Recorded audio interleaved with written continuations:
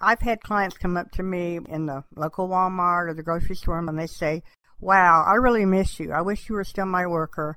And you would always help me at Christmas and ask me what my kids needed, if they had enough food. And she said, you would buy diapers for me sometimes. She said, I know you bought things out of your pocket that you said were donated, but I know they came out of your pocket. But it made me feel good because it made me feel like I had helped somebody. I felt like I had made a difference in their life. And it felt good because they said a lot of people don't care. And I wish you were still there. And I'd hug them, and they just come up. Some of them, I don't even remember their name, but they remembered mine. And because of you and maybe another worker that took an interest in me, I went back to school, and I'm not on welfare anymore.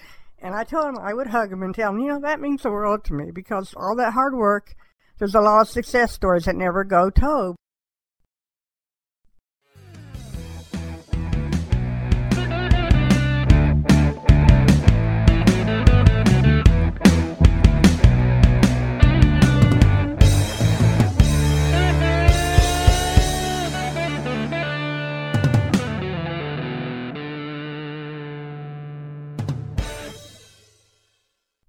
Social work is this term that fits nicely on a piece of paper that you can file away.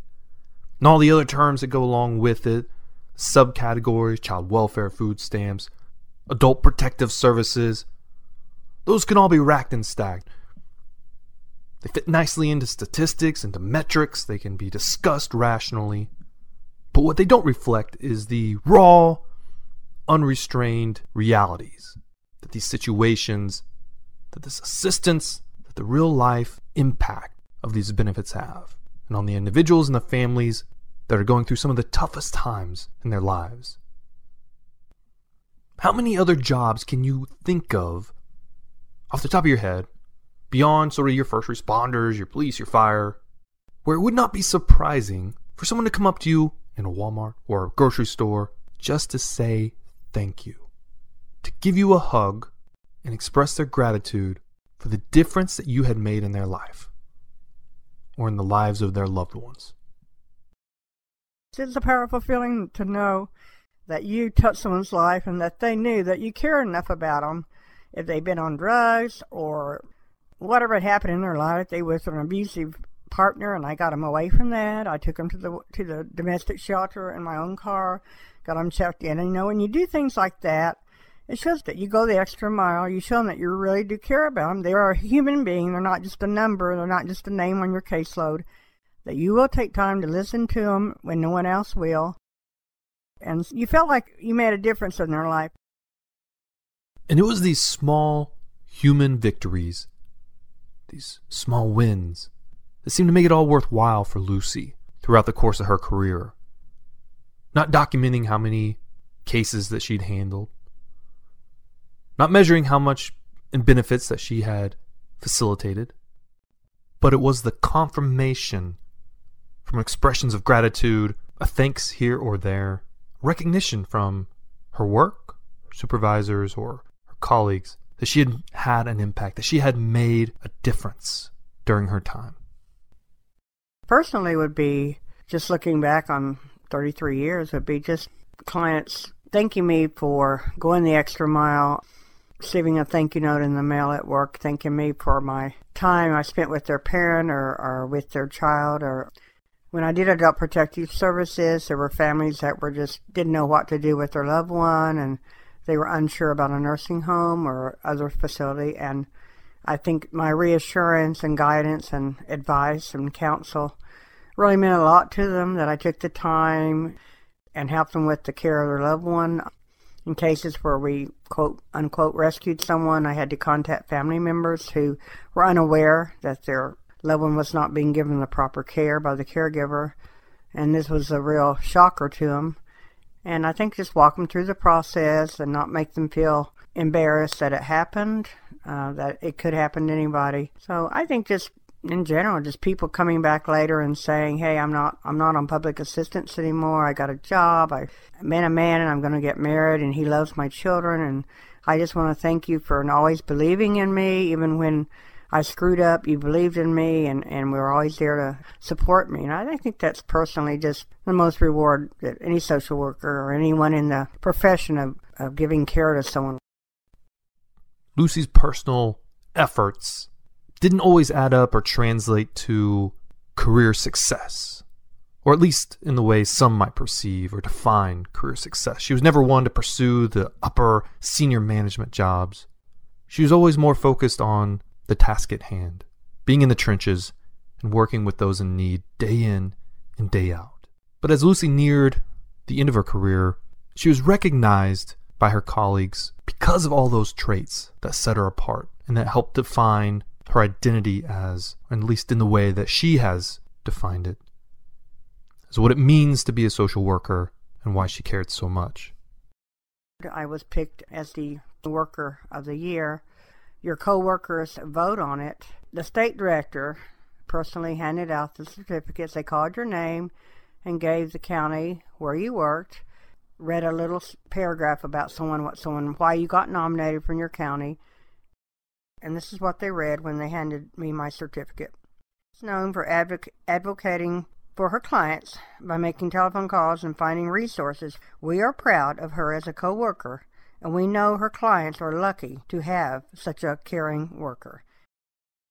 This meant a lot to me for them to personally go together and write a paragraph that they knew would be read at the ceremony in front of lots of other people from across the state. So it made me very proud. And all the bad days, the evenings when we worked late, and there were days that we went home very despondent or depressed because we couldn't help somebody, or we worried about the children, made it all, the hard work, worthwhile. Beyond her personal satisfaction and the recognition from her colleagues for her work, I wanted to get Lucy's perspective on, over the course of this 3 decades plus, what are the things that she would look for, or that any social worker would want to keep in mind as they endeavor down this path of public service? What are those key attributes or qualities that can help make someone successful and also help those most in need? Compassion, patience, be a good listener. I found that a lot of people just, if they came in the office and they were upset, or you had to turn them down, they made too much for food stamps, or they were getting unemployment and they were made too much, they would get very irate and maybe become belligerent. And I would sit and listen to them and say, I'm sorry, but this is, the way it is. I think just listening, and then a lot of times it came out that they were upset with their spouse, or they were upset with someone else, or with their boss, or they got laid off their job. They didn't know where to look for a job. Unemployment didn't pay all the bills. So I think I found that a lot of people, just if you sat down and listened to their story, it made them feel better. They just needed someone to listen to them rather than you just brushing them off. And at our office, there were about 3 workers, and every month, when we got paid once a month, we would take money and had a little red wagon, and we would buy toilet paper at Dollar General, toothbrushes. We would go to dentists. We had a dentist that donated toothbrushes. We'd buy toilet paper, paper towels, Kleenex. Women would come in and ask for Kotex. They didn't have money for it, tampons. We would, out of our pocket, go in and fill the little red wagon up. And so if someone came in and said, I had to tell them, I'm sorry, you're not eligible for food stamps, but I can give you some paper goods. Would you like that? Oh, yeah, that'd be great. And, of course, with food stamps, you can buy food, but you can't buy toilet paper or paper towels or Kleenex. So we would fill up a sack. We would seek out some community help to donate things. People could not afford that. When you go to the grocery store and you add all that up, that costs quite a bit of money. So I had to turn one little elderly couple away because between their Social Security, unfortunately, they weren't eligible. But, it made them really good. I filled up a bag full of about probably $20, $25 worth of supplies. And I said, if you run out, you come back and we'll help you again. We have a little red wagon that we donate. And they just hugged me and said, oh, we appreciate that so much, So that took the sting out of telling them, I'm sorry, you're not eligible. In reflecting on her career arc, her move from a big city to a small community, Lucy offered her thoughts on how it all played out. I think it was good that I moved and relocated. I mean, at first it was hard to do, but I'm glad I did that because I saw it opened up a whole new area of social work I never would have seen had I not lived and worked in the rural area, a whole new set of challenges that challenged me personally and professionally. So I'm glad I did make that move. it all worked out. I'm definitely glad I got that opportunity to see both sides of the fence, as they say. As is the case with any career, I was curious of Lucy's thoughts on what regrets she has looking back, or the mistakes that she made and what she might have done differently. But looking back, you learn by your mistakes, or you learn by things that maybe you wish you had done better. I can look back and see cases I suspected maybe something was not quite right, and I didn't maybe have time to pursue it, or maybe it came to light 2 or 3 years later, and I wished I had been more in tune with it. I was just so busy. You had day sheets, and you were you had so many home visits to work in within 1 week, plus going to nursing homes and doing what we call reviews, paperwork that had to be turned in. And in a rural area, you spend so much time, and a lot of time in your car. You're on the road quite a bit of the day, so going from point A to point B to point C, you feel like you don't have as much time to spend in the home because you've got to get everything done, your field work, so you can go back to the office and write up all your field visits, and then plus see clients and do in-office interviews. So in looking back, there are several situations I wish I would have pursued, gone back, and that sixth sense told me something wasn't quite right. And I never really will know in a certain instance if anything really came of that. If that child was really in a bad situation, I could only hope that if my sixth sense was right, that someone else would have been in touch with it and tuned into it, and the situation would have been rectified.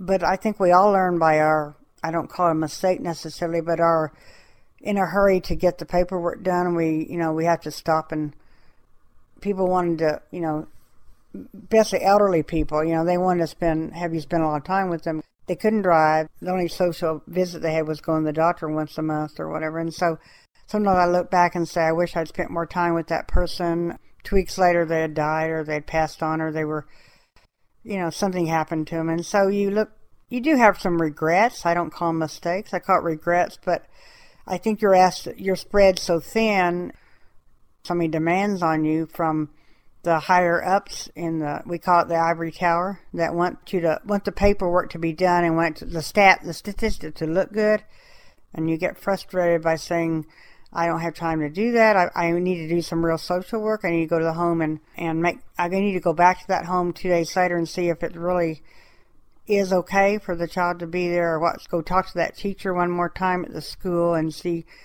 I like investigative work. I always have. So it bothered me that I couldn't go back, and maybe if I had time to go back and redo some situations, I definitely would have done them. As Lucy points out in her reflections, there's a difference between social work itself and the statistics and ways that the problem and the issues are portrayed to those on the outside looking in. If you were to rattle off a bunch of stats about the afflictions at play here in American society, you might point to something like there's 30 million Americans that live below the poverty line. Or in any given year in the past decade, there might be something like 500,000 children who are victims of child abuse. And you could point to any number of other categories to make your case.